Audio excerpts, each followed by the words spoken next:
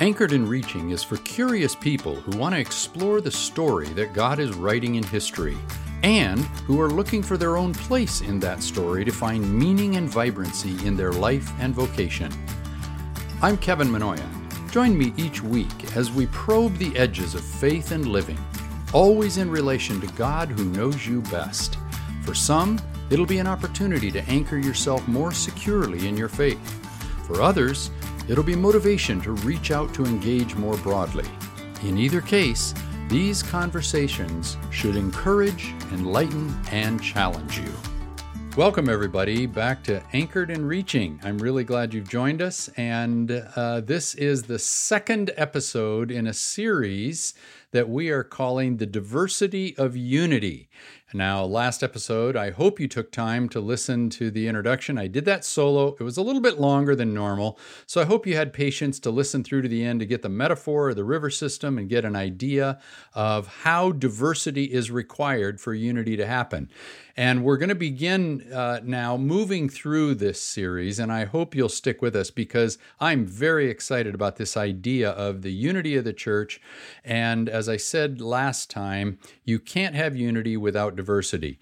So I want to remind you that we're in the beginning of this series called The Diversity of Unity. If you want to communicate with us in any way, please, you can drop your comments into an email at podcast@anchoredandreaching.com.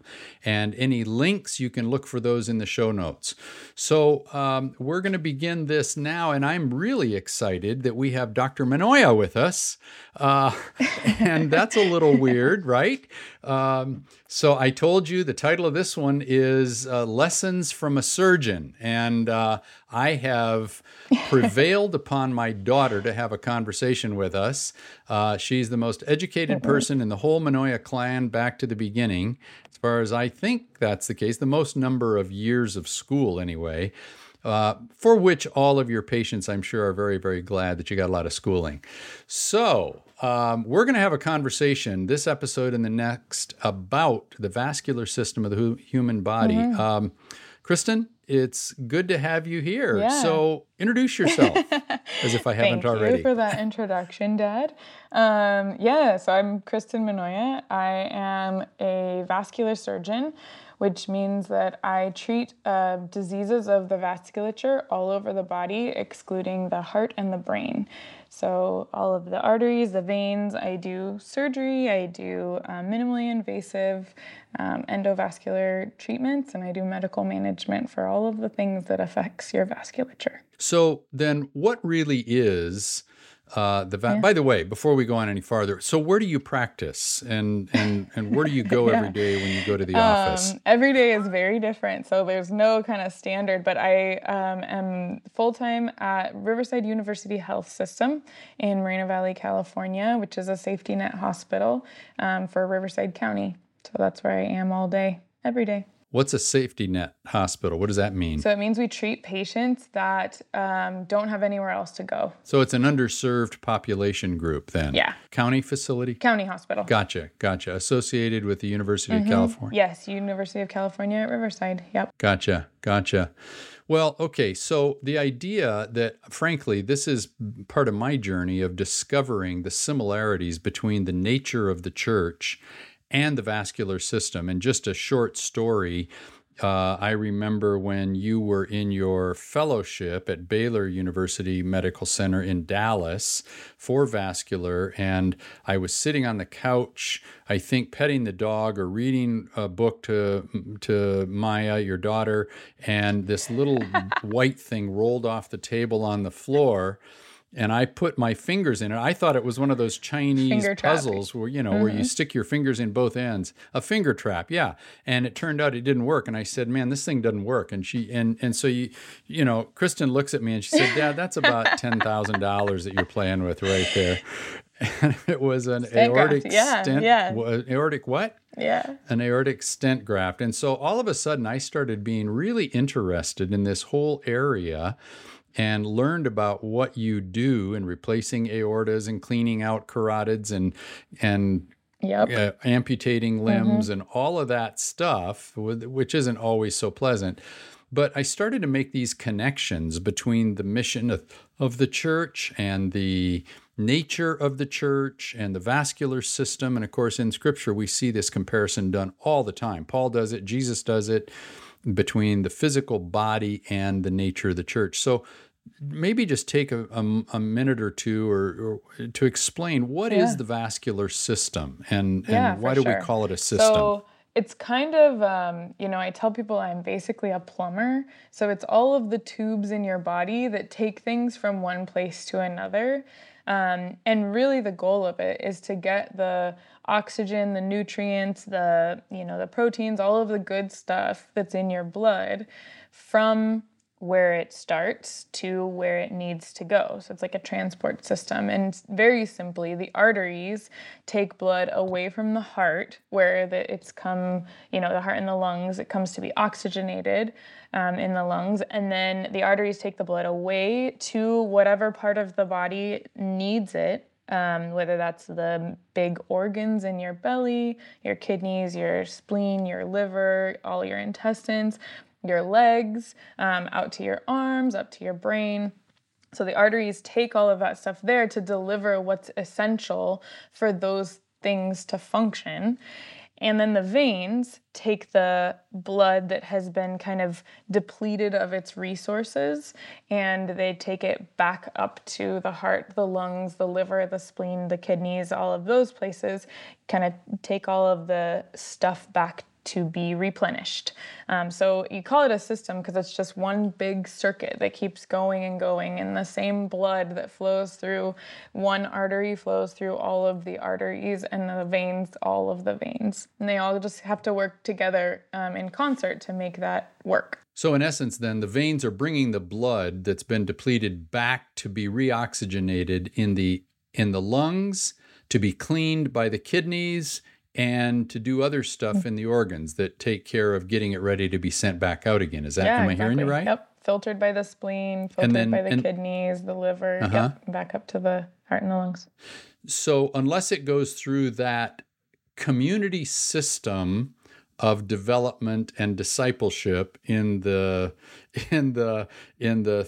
what you call the thoracic part of the body, if it doesn't go through all of that process, then it doesn't have the fullness that it needs to get out to the extremities.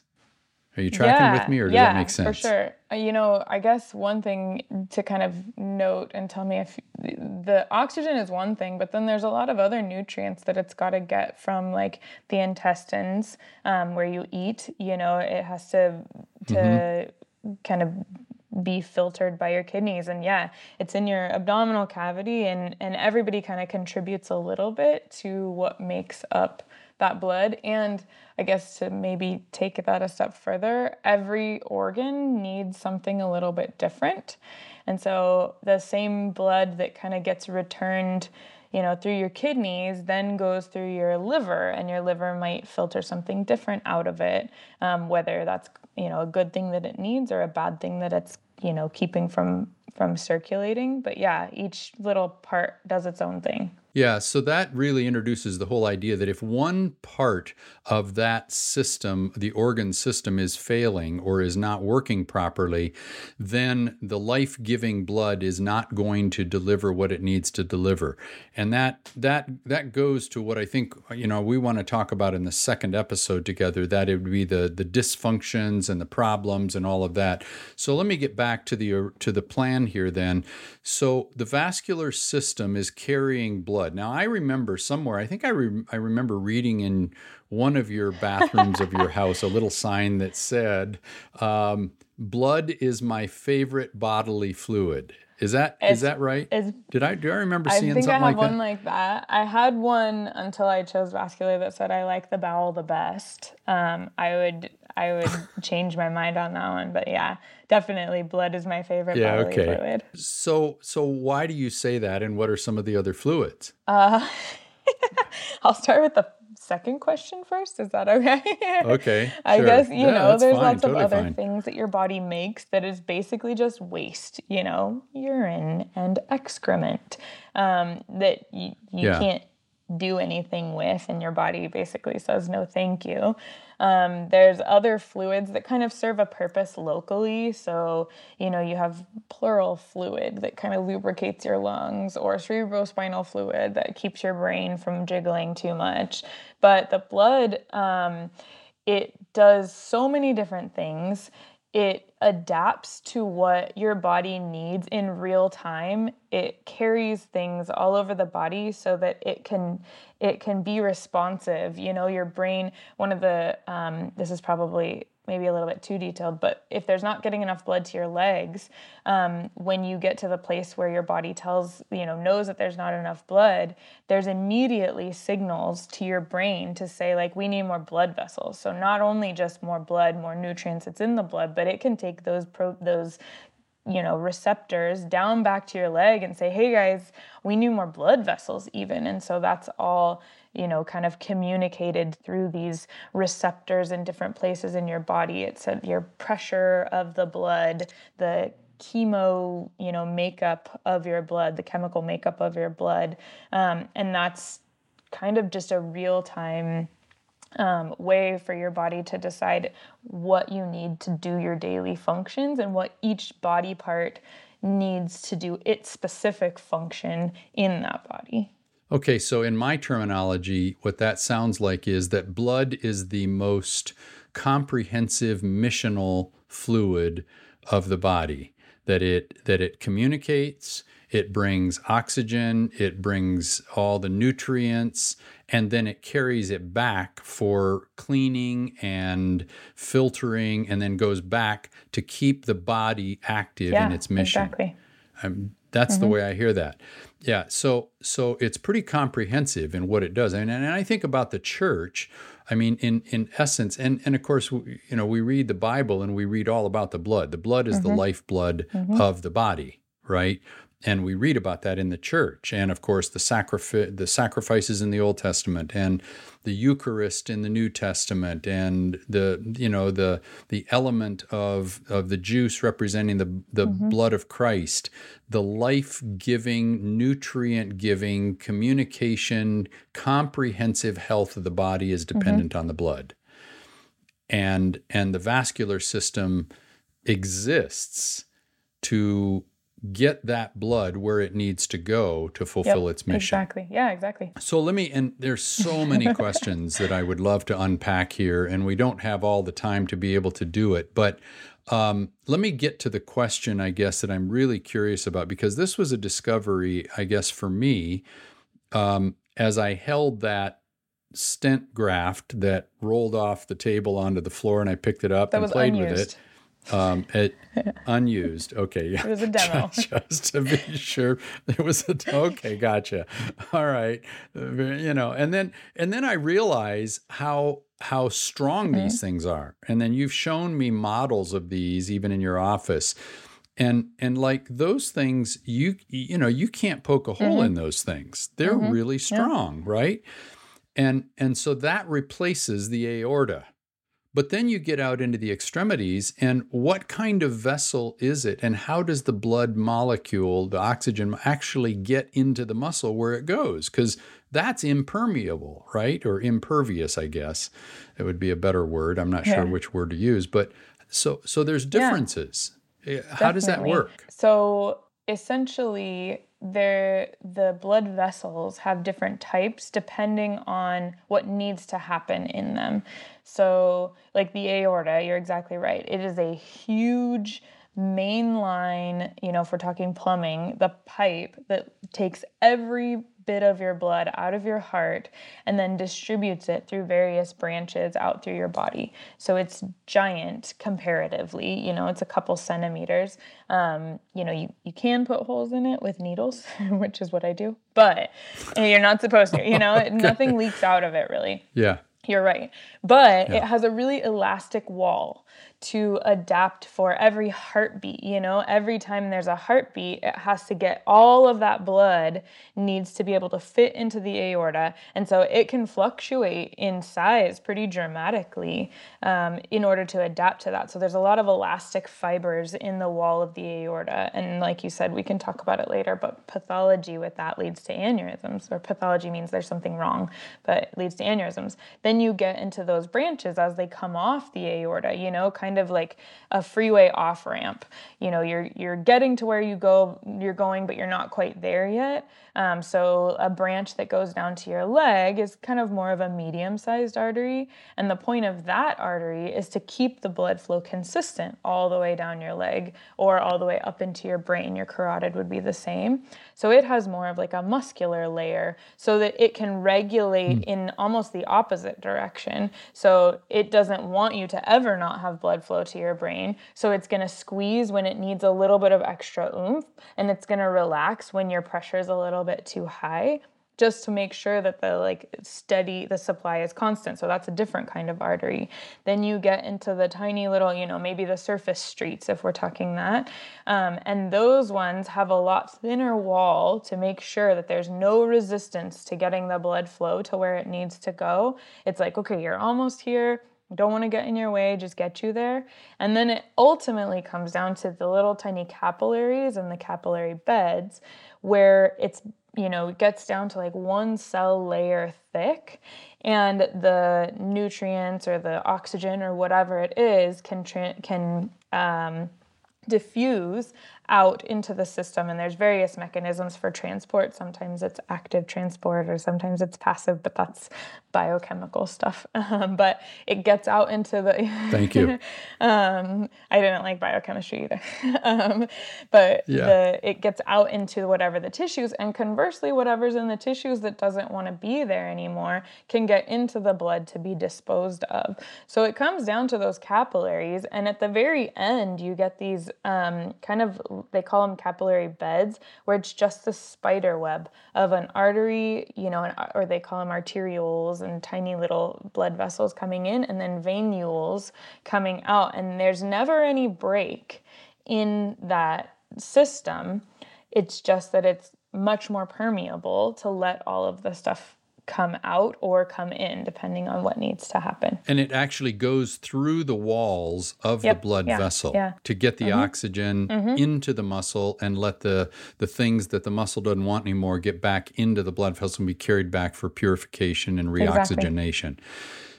Yeah, so there's just so much interesting stuff here when you start thinking about the church and the mission of the church. And we'll come back to this one too, I hope.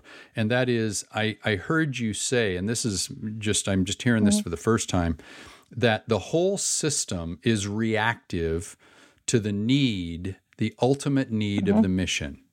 And it needs to relax, or it needs to constrain, or whatever, pump more, or whatever, get the pressure up. The whole system, no matter where it is in the body, is reactive to the context and what is needed in the mission. Yep. Right? Which, to me, is totally amazing how God made this body. And then when I think about the parallel with the church, how every dimension of the church needs to be flexible to adapt to the context in which it was, whether it's the production of doctrine or the delivery of a cup of cold water in the end user. It all has to be adaptive to whatever the need is. And frankly, I think there are some churches that have forgotten that they need to be adaptive, and they've become pretty brittle. And we'll talk about that next time in the pathology discussion, because when the aorta gets crusty, it can't adapt. So the difference then between the capillaries and the aorta, one is permeable, one is impermeable or impervious, right? And that's necessary for the whole thing to work, because that's how the molecule gets ultimately to the muscle. But if it weren't for the aorta protecting the blood, it would never get to the capillary, where it can go through the walls of the capillary and ultimately get to the muscle. Am I hearing you right? Yep, absolutely. Yeah. So So the mission is singular for the whole system. So how does the aorta know if there's if like a capillary needs something different? I mean, is there that level of communication? Yeah, you could say it that way. It wouldn't just be the aorta, it's kind of the whole system in concert. Let me think of an example. So when you are exercising and your body needs extra oxygen because your muscles in your legs are burning through it way faster, the blood that comes back from your capillaries, from your, the tiny little ones way down in your muscle, comes back through a bunch of different chemo and baroreceptors, and your body can measure say the acid level. We hear about lactic acid when you're exercising and stuff like that, but your body can measure that and then say, oh, this is a little bit too much. We need to send more blood to that area to flush it out a little bit faster. We need more oxygen in that area because of various other chemical, byproducts that your body is making faster. And then the chemoreceptors in your heart increase your heart rate. The baroreceptors in your neck and in your aorta increase your blood pressure to make that aorta kind of, tighten up a little bit to send things down there a little bit faster. So there's a lot of different ways of communicating. A lot of it is through these tiny little, molecules that go all over your body, and receptors everywhere. At every station, there's kind of receptors where you get check not the physical temperature, but, check the health of what the blood is coming back. What does it need? What's too little? What's too much? And your body can adapt to that in various ways. So there's high levels of communication going on within the vascular system itself as to what is ultimately needed in the end user, the muscles and the body, that the body needs to function, right? Yeah. And then I think about the life of the church, right? So the gospel is the good news. The blood of Christ is the good news of health, vitality, and abundance in missional living, right? But the system to convey that blood of the gospel is the church. So in some respects, the church and the vascular system are synonymous, right? And so it's got to be talking to each other, because if it's not, then if the missionaries out on the mission field have a particular need, they need to be able to say to, a school, a Bible school, or a church headquarters or a doctrine committee, we need help with this, and it should respond. That's what I'm seeing in the vascular system. It talks to itself. Take that to maybe even another level, there are different organs that play in too. So the kidney has a lot of role over the blood pressure. The lungs have a lot of role over the kind of oxygen content. The liver and the spleen do a lot of the filtering out. And so each of those has its own kind of contribution to that conversation. Yeah, well, I think we're coming pretty well to the close of time, and I'm really anxious to get into the next episode too, because in this particular case, I guess my mind goes to the churches that sort of think that they were made as the singular place where the gospel is going to go forth, and anybody that messes with it is going to mess it all up, when in reality they're one part of an entire system. And the diversity of the church is really big. And there are some churches just that when they see people doing things differently, they see people as more permeable to the culture around us in an effort to get the gospel engaged.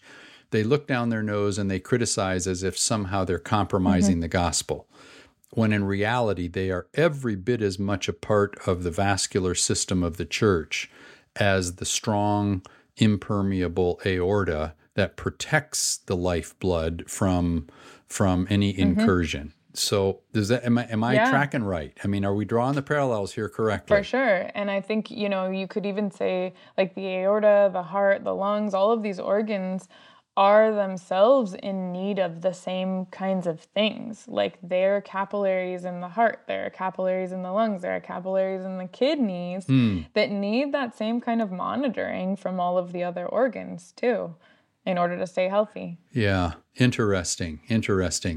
Well, with the kind of divisiveness we see in the church, people hitting each other over the head with the Bible or a theological sledgehammer and criticizing each other, I would love it if more people who do that would just listen a little bit and learn from the body, the physical body that God made, regarding how diverse the church really is, and it's all for a common mission of health, abundance, and life-giving gospel. Yeah, right? Absolutely. Well, okay, we're wrapping up here, and we're going to pick this conversation up in the next episode, and we're going to talk about, I call it problems, you call it pathology.